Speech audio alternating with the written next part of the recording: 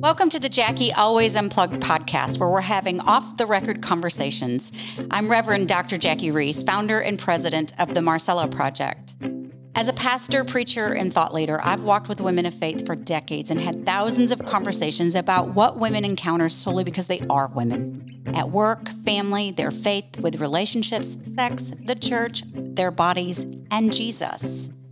On this podcast, we're going to be asking hard questions, dealing with real issues, and revisiting scripture with a new lens. These conversations are going to put words to your female experience. They're going to ennoble you as Jesus intended and encourage you to bring your full self to the table. It's here we're going to reshape our view.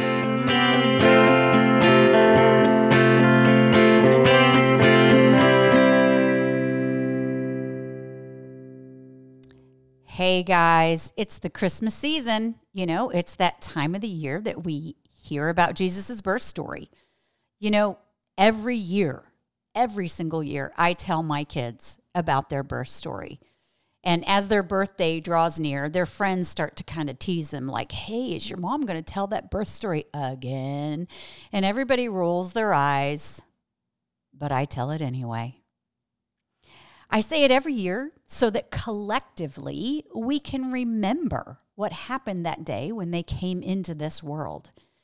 And I tell it because so much has happened since their birth. Stories. I mean, history has been made. Knownness has been had. Every year we do the same thing with Jesus, don't we? Retell his birthday story. And I have to be honest, I've heard it so many times that perhaps, metaphorically speaking, I too tend to roll my eyes. But this year, I've made myself slow down, pause a little, ponder, specifically on Mary's pregnancy. And in doing so, I've been asking the question, Jesus, what is it that you want to say to me? What is it that you're telling me about you? More importantly, what I want is to experience that aspect of who God is. And I want to share a little bit of what I've been noodling on with you in this episode. And so I'm going to read some of the birth story and in between kind of pause and just share some of the pondering. And I'm going to start in Luke's Gospel, Luke chapter 1, verse 26. In the 6th month of Elizabeth's pregnancy, God sent the angel Gabriel to Nazareth, a town in Galilee, to a virgin pledged to be married to a man named Joseph, a descendant of David. And I just want to pause right there because I love how Luke is setting Mary up to be like a nobody from nowhere. Nazareth was a military outpost, like a tiny little village of irrelevance. Galilee, it's where all the unspiritual peeps lived. And notice who got the mention of having a family pedigree. Joseph, not Mary. The angel went to her and said, "Greetings, you who are highly favored. The Lord is with you." And I take this to mean that God is good with being with nobodies from nowhere. I think sometimes we look around at those who seem to be knocking it out of the park, whether it's in corporate America or vocational ministry, and we feel small, irrelevant, perhaps even unseen, or maybe just a little less important than others. And Jesus says, not so. He chose Mary. The text goes on to say that Mary was greatly troubled at his words and wondered what kind of greeting this might be. And the angel said to her, "Don't be afraid, Mary. You have found favor with God." Now, by now, we should pick up on the fact that Luke has used that word favored twice. Of course she's favored. She was chosen to conceive, carry, nurse, and care for the Messiah. That's kind of a big deal. But if we aren't careful, we could paint Mary as having the best life ever. You know, this wonderful life. I think about Christmas. It can be magical. There are Christmas lights and eggnog and presents under the tree. There's this wonder swirling around the season, isn't there? But, and it's right here in the birth story that we learn this very hard truth. God is really honest with us here. He says, in this world, we will have suffering. Yes, it's magical. Mary is blessed, even favored. Yes. And her life will be accompanied by pain and grief and sorrow also. You see, when she and Joseph brought Jesus to the temple to be circumcised, Simeon prophesied. He said, he's looking at Jesus and he says, my eyes have seen your salvation, which you have prepared in the sight of all people, a light for revelation to the Gentiles and for glory to your people Israel. And over this statement, Mary and Joseph were just giddy. I mean, the scripture says they marveled. And then Simeon turned to Mary and he said this child is destined to cause the falling and rising of many in Israel and to be a sign that will be spoken against, so that the thoughts of many hearts will be revealed. And a sword, Mary, will pierce your soul too. Yeah. Pleasure and pain, they go hand in hand in this world. We hear of this first in the garden before the fall. There's a tree. Remember the tree of good and evil? In the Hebrew, it's Tov and Ra. And I love how one author explains the meaning of Tov and Ra. And I want you to listen carefully to what she says, because I think you'll go, oh yeah, this is how the real world works. Oh yeah, this is actually what is true of the Christmas season. She says this, the words Tov and Ra speak of an ultimate division in the world in general, which goes beyond moral discord. So that Tov would perhaps also mean full of pleasure, and Ra, full of pain. Tov and Ra are the categories for the deepest divisions of human life in every aspect. The essential thing about them is that they appear as a pair, and that, in their state of division, they belong inseparably together. They belong inseparably together. And I need a God to be honest with me about this life. And he tells us through Mary's pregnancy that life will be full of pleasure and pain. And to be honest with you, like knowing that truth, it helps me navigate myself.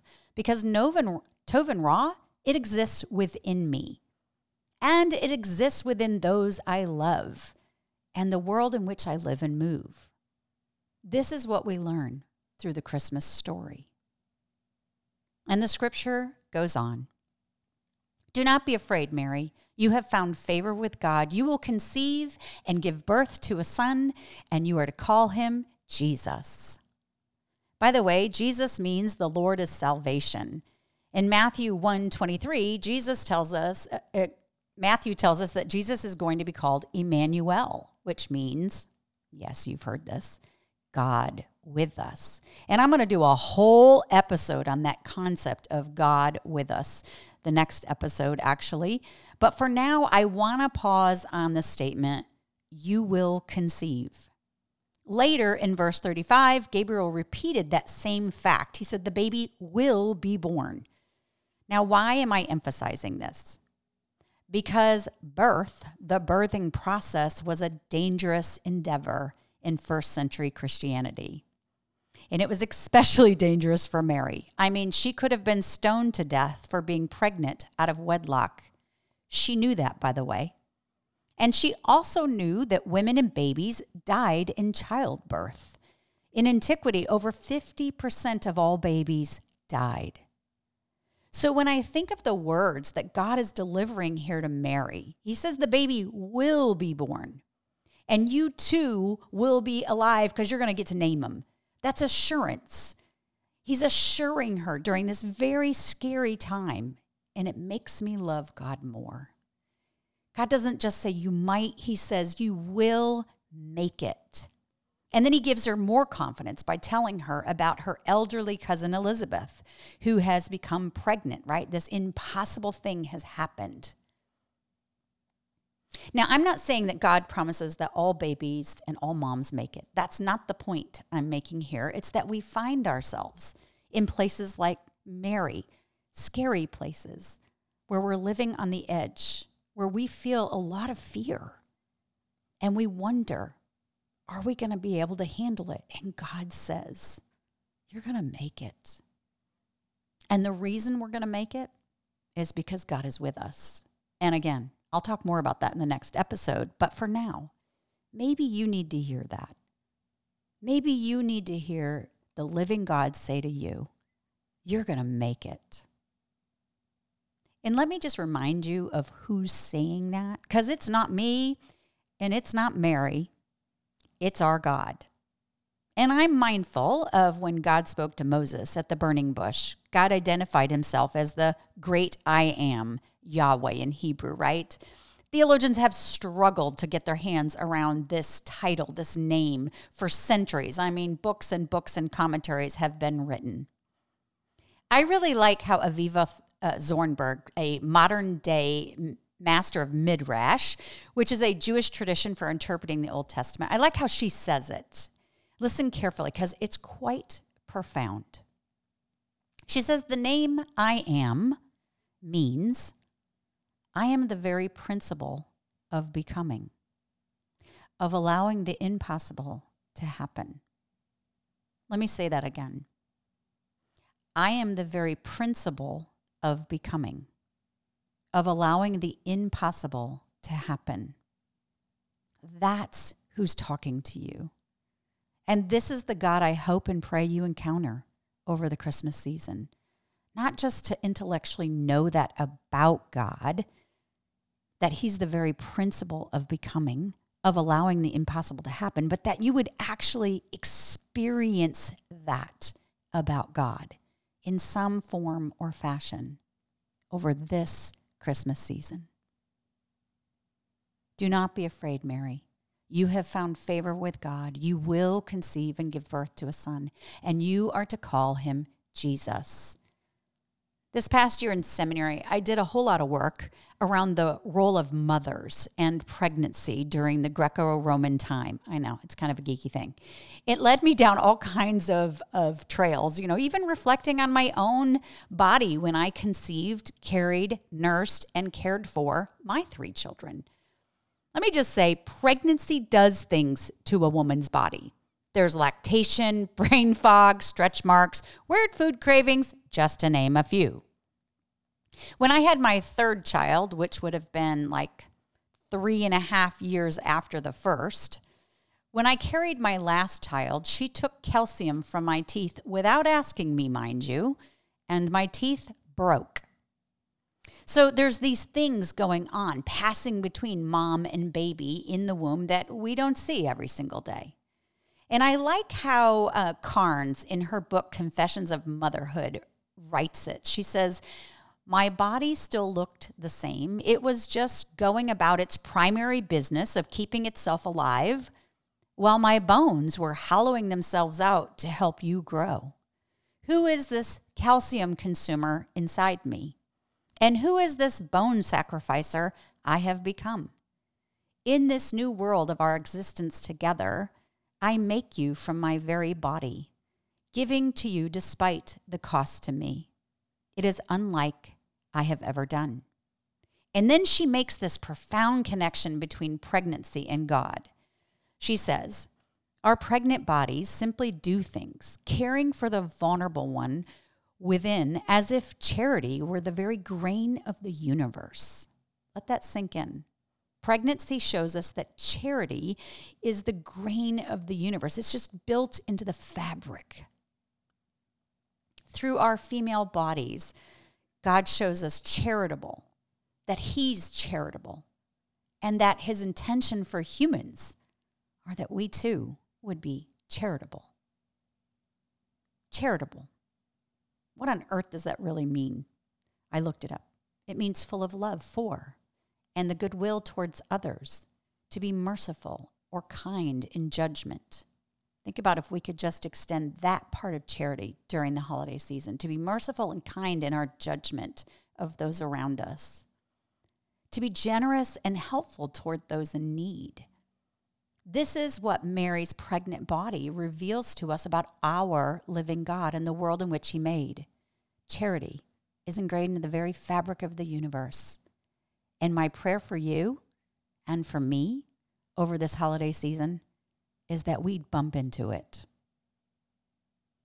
Mary carried the charitable one. But we can't or shouldn't miss the moment that for 9 months, the living God chose to be vulnerable in her womb. Vulnerability means to be open to woundedness. I like how Andy Crouch talks about it. He argues that vulnerability is part of God's character as demonstrated in creation, where God gave creatures the freedom to reject him, to wound him. And then we see the same vulnerability on the cross.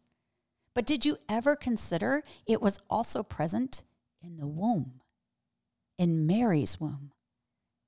God's vulnerability. It's something that God wants us to know about him and about us.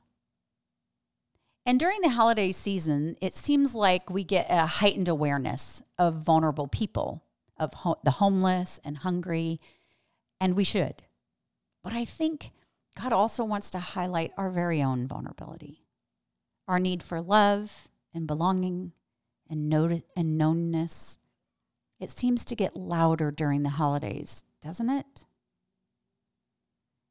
What we learn from the retelling of Jesus' birth story is that vulnerability is part of being human, and that vulnerability requires hospitality. In antiquity, the ethic of hospitality, and it was an ethic of hospitality, was crucial for people's existence. If a traveler was to leave their home and to be able to come back alive, they'd have to rely on strangers for the provision, protection, and care. You know, like giving water to those who are walking up through Mexico. This type of hospitality is throughout the scriptures. Just think of the Good Samaritan story. We could look at Genesis 18, 19, Leviticus 19. We could turn to Jesus' words and Matthew 25, 35 through 40. Remember, he says this thing, "For I was hungry, and you fed me. I was thirsty, and you gave me a drink. I was a stranger, and you invited me into your home. I was naked, and you gave me clothing. I was sick, and you cared for me. I was in prison, and you visited me." And the people who were listening were like, Jesus, you were never hungry. We never fed you. I don't remember you being in prison. And he says, I tell you the truth. When you did it to one of the least of these, my brothers and sisters, you were doing it to me. There's that truth, right? That vulnerability needs to be met with hospitality. And it played out in Mary's pregnant body. Mary's womb offered the living God hourly hospitality. And during this Christmas season, I think God is asking us to take note of that, to experience it from him and to extend his divine hospitality to others. I mean, we're going to be at tables with people during this holiday season. We might want to ask, how can we be thinking about who there is going to be feeling vulnerable? How might we be able to provide protection, provision, and care for them? I mean, it could be as simple as turning to someone and saying, I see you, and you are welcome here. This is what we see in Jesus' birth story. You know, if you've ever witnessed a birth, you know it's messy. Stuff comes out of everywhere. And I got to tell you, no one told me that. It happened and I was like, oh my God, this is gross. In Mary's day, the birthing process was considered dirty. It was actually considered unclean. Plutarch, a philosopher during the 49 to 119 AD, said this about the birthing process.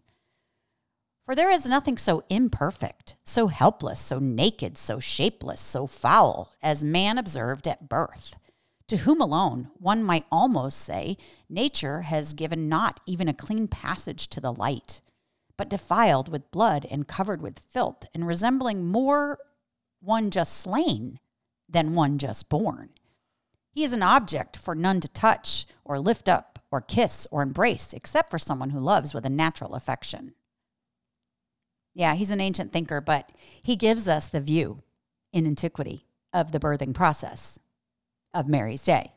And in light of that, Amy Peeler, in her new book, I think it's called Women and the Gender of God, she makes this profound conclusion. She says, God is willing, because of a loving desire to reconcile with humanity, to undergo this process viewed as shameful, as unclean. I mean, think about it. He comes through the birth canal. I know this is going to kind of gross you out, but just think about it. He comes through the birth canal. His body's covered with blood and that white mucus. And if Mary was like me and lost her bowels, well, that was part of the messy mix too. The point is, your God, my God, the God that we're talking about during this Christmas season, is willing to go to any length to get to us, to be with us. Which takes me to Mary's question. How will this be, since I am a virgin? And the angel answered, the Holy Spirit will come on you, and the power of the Most High will overshadow you. Now, I don't know about you, but that would not put me at rest. It's very interesting. In the previous verses, we have a story of Zechariah, the priest, chosen to enter the holies of holies on Israel's behalf. And it was presumed that the holies of holies was where God's presence, the very presence of God, dwelled. Mary, for a variety of reasons, including her being female, was not allowed in the holies of holies. In this passage in Luke, we see that Zacharias was chosen to go into the holies of holies, and God brought the holies of holies to Mary. And this says something about our God. I was thinking about how often we work to create a place or a space of closeness towards God, and how guilty we feel because we're not doing enough to draw near to God. We're not reading enough scripture, praying enough. We're not emptying ourselves out enough in prayer to be able to feel connected and close. But what if what we're learning here and seeing here is that God is the one who comes close to us? And this isn't new. I mean, I think about the Old Testament, the tabernacle, when the people are wandering through the desert, they built this structure, and this structure communicated that God was among them. That was the term, God among us. And then we have Matthew, who told us the incarnate Christ is God with us. No more like God's on the inside and you're on the outside. No more holy of holies that people can't get into. Right? So we have God among us and God with us. And then Jesus, in the John chapter, I think it's 14 through 16, tells his followers upon his departure that he's sending another just like him, the Spirit. And she would be in us. So if you look at Scripture over the whole, it looks like God has been working throughout history to get closer and closer and closer to us. Among, with, in, he can't get any closer than that. What if our job over this Christmas season is simply to be alert to God's presence in us, others, and the created world in which we live and move? How would that reframe how we go through this season? I mean, it would at least stop us from trying to become so spiritual. We could just simply look for where God's presence and then snuggle up there. Merry Christmas. Hey, if you've enjoyed this conversation, then hop on over to themarcellaproject.com and sign up for our email or check out some of our other resources. You can also find me on the Marcella Project Facebook page or on every other platform of social media as Jackie Reese, Roese. Have a great day.